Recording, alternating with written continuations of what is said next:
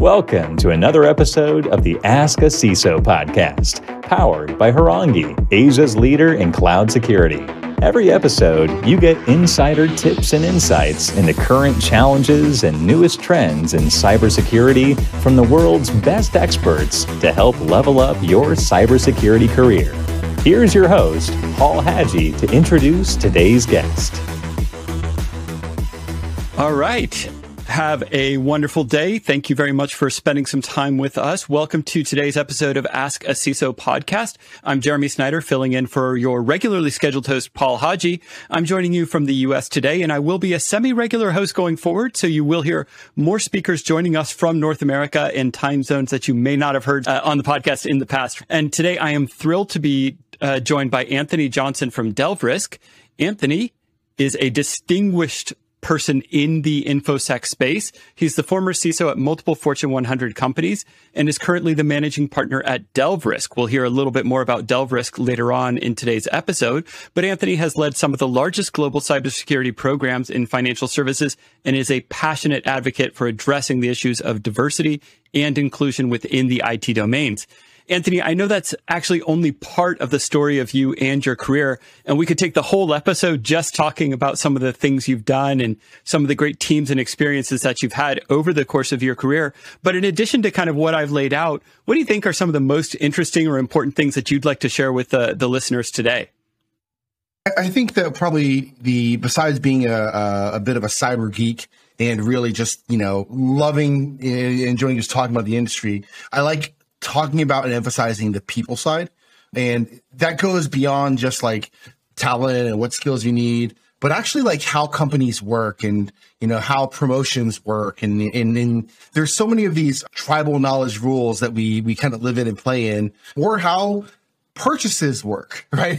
Like how all of that kind of stuff comes together. So those are all really big pieces for me. And they've definitely influenced how I built DelveRisk and what we're doing there as well. So. Yeah, I think that's a fantastic point. And I think it's often overlooked by those of us who are technologists by background. We think of cybersecurity as being a technical problem. And I, to a large extent, I think that is true. It's a technical problem. It's a data science problem in a way. And we tend to look for technical solutions to technical problems. But at the end of the day, as you said, it comes back largely to the people who are running this technology and how well you can get them to work together and understand the goals of the organization, right? Yeah, absolutely. I mean, what really breaks down I think if you look at like over the past 20, 30 years of how we've been trying to solve IT or solve cybersecurity issues, what really makes the difference between really successful organizations isn't whether they have enough money to buy the newest thing. It actually comes down to, does the team trust each other and do they trust who they're working with? Because when you have that type of trust, they solve all sorts of crazy problems in really innovative ways. And I think that great technology solutions enable them to kind of do things almost in spite of themselves as an organization, right? Like the processes are too painful or whatever that is. Yeah, absolutely. And I think you can find numerous examples of really high performing teams that were seriously budget constrained and absolutely, but had great team culture, great team chemistry, and great trust, as you say, and did wonderful things. So yeah, that's awesome.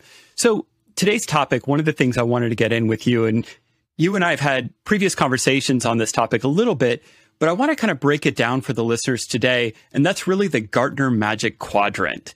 This is kind of, let's say from a vendor perspective, and I come from the vendor world, working at multiple software and technology companies, but from the vendor perspective, this is one of those things that we're always striving for. We all want to be a part of that Magic Quadrant. And for anybody who's not familiar, it really is kind of a 4-quadrant layout that breaks down on an X-axis and a Y-axis, right? And on the X-axis, if we look kind of left to right, we've got completeness of vision. And then on the Y-axis, we've got that ability to execute. And we'll share a standard image of this in the show notes for today's episode. Or of course, you can just Google Gartner Magic Quadrant and you'll see, gazillions of examples of Magic Quadrants.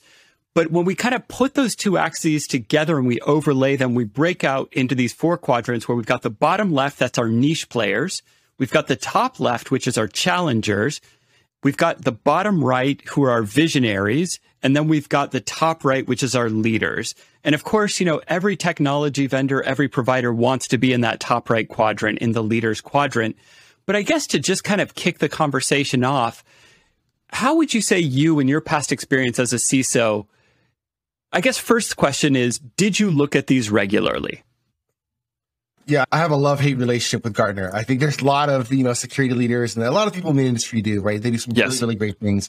The Magic Quadrant is one of those, I don't want to say necessary evils, because I think that it does add some good value. But I would actually look at this and look at where it's at in the Magic Quadrant to confirm an assumption of what I would be looking for, and then to possibly utilize it to get additional buy-in, right? Okay. When there are times when you're looking at a technology solution where you are doing something and solving a very myopic or specific problem that it doesn't necessarily need to be, the well-established market leader. Okay. Right. You want something where you can say, hey, it's solving a unique problem. We can go with a niche player, or we can go with, one of the other quadrants here. But when you're looking for something that's truly a leader, you're trying to get a different level of confirmation. When you're trying to get that confirmation from perhaps your CIO, who says, hey, where are they fitting in industry? You're like, oh, they're the top right Magic Quadrant. Like, oh, okay, that kind of gives them, that fuzzy warm blanket, because that assumes or implies certain things. But what you would find is that the Magic Quadrant is based off of, a particular set of assumptions that Gartner is using to kind of measure that. And that might not be your environment. Right. That might not be the solution set and other tools, maturity, training, whatever it is that kind of makes it your totality. And a really, really great example might just be, you have a ton of resources that are already trained in something that's, in the challenger. Okay. And they know how to do it really, really well. They know how to use that tool set. For whatever reason, they've, maybe you hired them as a team writ large. And in order to adopt something in the leader category, you have to retrain your team. Right. Right. And that's a cost that the vendors won't actually mention as much. So, of course.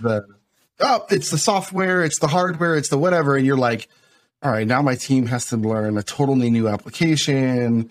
Yes, it works in the Magic Quadrant top leader, but it doesn't integrate into our other solutions. And this challenger one already has those integrations built in. So I think it's a good directional roadmap if you're looking for that confirmation, or if you're just trying to, you're really uneducated about that space, maybe figure out which players are where. But it is really important to still go out and have that deeper analysis and conversation of what you're looking for specifically. So is it fair to say, though, if you have, let's say you have zero footprint in, I don't know, let's say the attack surface coverage that you're looking to solve for, or something like that. You've got no previous experience. You've got kind of no previous implementation in that space. Your team members don't have previous experience from, past jobs or whatever. In a case like that, where you're really looking at something fresh, in that case, are you more inclined towards that top right, or are you still very open when you don't have any kind of, let's say, background or history in an area? For me personally, I would still be very open. Okay. Here's why. Sometimes companies buy a product because they need to solve a problem. So just kind of put that aside. But sometimes they buy a product because a lot of their peers have also given that validation that, hey, this is a good product. It works well. I get the right responses. Sometimes they buy a product, though, because they want to be able to influence the direction of that product. Right. And so they might say, hey, I could absolutely go with product A that's in the leader category, but I don't like the way product A is where they're going. I don't roadmap, like direction, strategy. Exactly. Right. Yeah. So I might go with product B because my purchase gets me a bigger voice in that roadmap, direction, and strategy there, right? I might have a better relationship, or I might look at that team and be like, wow, I know that leadership team or that tech team, they've done some amazing things in the past at another company or whatever, and I'm actually investing in the team more so than the product, right? Yeah. Yeah, go ahead. Would you say in a case like that, so let's say we're not focused on that top right leaders quadrant, Then, though, would you be looking more towards, let's say, the top left challengers quadrant where, according to the Gartner axes, the completeness of vision is lower, but the ability to execute is high. And you're saying that you as the customer might have a lot to contribute towards that vision? Or would you be looking more towards the visionary where you're saying like, they've got a great idea, they've got the great beginning of an idea, and we're going to invest in this company as a strategic customer because we know our investment is going to help them increase their ability to execute, or is it not quite that cut and dry? I think it actually is almost, it is that cut and dry, but it depends on the situation, right? Like, I'll give you an example. So when I was at JP Morgan, I actually carved out a percentage of my budget, same thing at Fannie Mae, a percentage of my budget for a new and innovative tech, right? Oh, that's interesting. We deliberately would not look for something in the top right quadrant, right? Okay. We would deliberately look at every other thing, and then we would say, okay, we have this problem. Which team do we think that, like, let's meet the tech teams, right? Okay. Let's see where they're going. What's the vision? And sometimes that would actually also turn into an investment opportunity for our investment arm. That would say, hey, you guys think this is great. We trust you as well. You're going to be able to help shape X, Y, or Z. Let's go ahead and make a big investment in the organization so the company would then participate in, maybe their next round. And I think it is an important piece of looking at both the tech, the organization, and it's that combination. Now, if you're like the bottom left, all the way, in the bottom left corner, that's probably a different conversation. Hopefully you kind of just came out, starting to kind of get that market awareness. But one thing I would like to call out is that I personally would rarely look at the Gartner quadrants, meaning, or the Gartner reports. I might look at the quadrant where they're at, get that sense. But most of the time, if someone says, hey, I'm going to go look at the Gartner report, they're delegating that down to a direct report or somebody who has access, right? I would say that probably very few security leaders themselves are logging in on a regular basis. That's my guess based off of my personal experience with peers. But so I do think you have to strike that right balance there. Got it. So is it fair to say you don't want to be bottom left? So if you're going to land on the quadrant anywhere, better to land top left or bottom right than bottom left. I think so. I definitely think so. And I would say it's probably even more important though to understand if you're in one of those other two quadrants, to have a really clear picture of where you're going. Because early stage companies, even with like Delve Risk or, any product that you might buy, like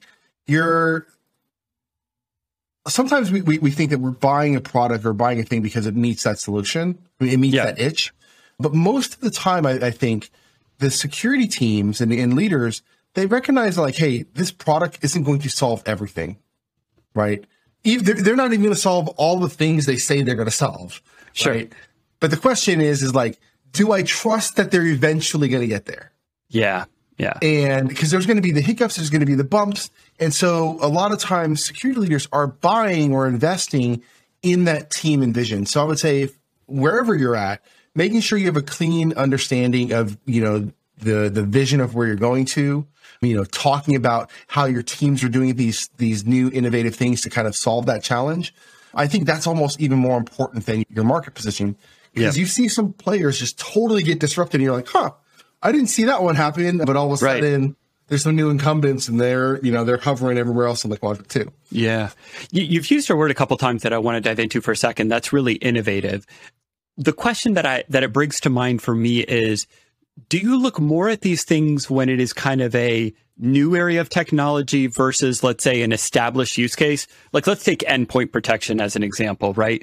Whether it's EPP, whether you're more focused on kind of preventative endpoint protection platforms, or whether it's, EDR, endpoint detection and response, this is a category that's been around for 20 plus years, right? Sure. We've been dealing with antivirus, anti-malware, centralized logging, telemetry, blah, blah, blah off of the endpoint for a long time. That is a much more established category. But let's say we're talking about something like SaaS security posture management, SSPM. Is something like a Magic Quadrant more impactful in these new use cases versus the long-term established ones, or does it make any difference for you? For me, it would probably make less of a difference simply because the relative position of where they're at in the quadrant can shift so dramatically in the scope of a year, right? Like when you're seeing some truly innovative solutions, sometimes they come out with something and you're like, wow, like that's a game changing feature or way to think about it. And I would expect in next year, they're in a totally different position in the quadrant, right? And sometimes you see people who are leaders fall off in a really dramatic way because they lost the credibility. They did something, didn't respond to something fast enough or appropriately enough. So I think that the quadrant view, at least for me and the number of peers I talk to, it's more directional, right? It's directionally, hey, I can get there. But again, if I'm pitching a solution and trying to get buy-in from a bunch of other executives, it's always easier to be like, they're in the top right perspective of the quadrant. If they're in the top left or bottom right, then I'm having to talk up more of but you haven't seen the strategy. But they've got a killer team. They just did X, Y, or Z. And then you're selling more of the future state, I think there. So there's a little bit of a parallel to the old adage that is, no CIO ever got fired for buying IBM, Microsoft, Oracle, whatever, over time. Okay. Yeah, that's fair enough. And the reality is that's a factor here, right? I have a friend at a pretty sizable organization. They have decided what their solutions should be. They're looking at it. I won't say what space, but they're looking at a particular solution and they're like, hey, it's most cloud focused. It's this, it's that, it's, X, Y, or Z. And the rest of the leadership team above them is like, I don't know that name. Yeah. Right. And but on the technical merit, you're like, ooh, I think that's the right solution. But we also have to realize that the OSI model isn't just 7 layers. Yeah. There's the 8th layer, which is the political layer. Yeah, and people layer. Sometimes that political layer just trumps, but it is the most forward leaning. It is this, and it's like, yeah, but I don't know that I want to be the first one through that gate. Yeah. So there's that factor. So I think that there's a lot of value in the Gartner quadrants on helping with that too. Yeah, so there's that kind of organizational perspective on it, which ties into another adage that I like, and you've probably heard, culture eats strategy for breakfast. Yeah. You can bring in a product that has the best strategy, has the best vision, the best roadmap, maybe even the best technical capabilities today. But if the culture of your organization is not one that is of a mindset to bring in innovative solutions or solutions that work very differently from what you're used to, to me, I think one of the ones over the last 10 years or so that I've seen more organizations struggle with than any other is SOAR, security orchestration and automated response. Just because to me, automation is a cultural and an organizational constraint more than it is a technical constraint, right? We can automate things, and we've been able to automate processes for, 10 plus years at this point. But if your team's not comfortable with it, your organization's not comfortable with it, your auditors, your regulators aren't comfortable with it, that's a real uphill battle to fight. It's super tough. We actually have a large enterprise that we advise, and they will not put, and this is the craziest thing, they won't even put particular Microsoft products in until Microsoft has been selling it for 2 to 3 years, right? Even just though as Microsoft a blank rule. Yeah, and it's just they are so averse to any sort of a technology risk, right? And so they were looking at a particular Microsoft product, and they're like, yeah, but they've only been working and selling that for about 1.5 years. And what's funny is that the organization hired a bunch of really innovative, what we would classify as innovator technologists, to come in and change the tech stack and do these things. And these cyber leaders and tech leaders come in and they're like, oh, we're going to do this and this. And the rest of the corporate culture is like, yeah, but, I don't know where we kind of think about that. And they're like, hold on, it's a Microsoft product. It's this. And but we want to let it get some more time to bake. Yeah. So you're right. And this is talking about, Microsoft, not my stealth mode startup. Exactly. Right. Now, there are other companies who you can kind of say, hey, they're not even on the Gartner quadrant, but I've met the team. They're doing some amazing things. We're going to be able to get a great deal. And I think this is an interesting point. For me, I love innovation. I love innovative solutions. But one thing I've talked about a lot is that I think integrated solutions are way more powerful. Yeah. And it would be fascinating if you took the Gartner Quadrant and instead of just having these, the most innovative, leading, but you actually said, hey, which ones are the most integrated into the number of other solutions out there? Yeah. You would get different results, right? Yeah. Yeah. Make a 3D magic quadrant here. A little bit like that chess game that we used to see them play in Star Trek, where you've got, the different layers of the board. Layers, 3D chess, yeah. Yeah, totally. And I completely agree with you, by the way, on this point about integration. I think, if we look at, I come from the cloud security background, as you know, and in cloud security for a long time, it was a very binary game. There were very simple, like yes, no, we had problems or we didn't have problems. And for a long time, that was the case. But what we started to see about 2-3 years ago was a real evolutionary shift away from these kind of accidental data breaches and accidental data exposures towards real attacks against cloud platforms. And those, every single one of them that I've looked at or I've done root cause analysis on, was a transversal of multiple kind of OSI layers of the attack surface. So to your point, this point about integration is so critical moving forward. So fully agree with you there. We've got just about 2-3 minutes to wrap up here. So I wanted to give you an opportunity to maybe share with the audience, kind of 30 seconds to a minute on what you guys are working on over there at DelveRisk. I'm obviously familiar, but for those who haven't heard, please. Yeah, I appreciate it. Yeah. So over at DelveRisk, what we do is we've created a kind of a new way of doing market research. Most of our customers are sales and marketing teams that are trying to get a better sense of understanding the insights about, large enterprises, their preferences, how they function, priorities, all the research that your sales and marketing teams would want to do. We've already done for the majority of the, the large buyers there. So, we don't actually usually sell to enterprises. And so like even the references I mentioned, those are, long friend relationships who are like, hey, sure, we were in Vegas 10 years ago and you owe me a favor kind of thing. So we're like, it didn't work. But it's a long way of saying, and I think this is relevant back to this conversation, is that there's a tremendous amount of data that's publicly accessible, publicly available, open source feedback, thoughts, on forums, where you can see what buyers think about a particular solution, right? Because when you ask a vendor, you're like, hey, tell me about your let me get some reference calls. They're never going to give you the reference that they struggled with. Yeah. Right. Yeah.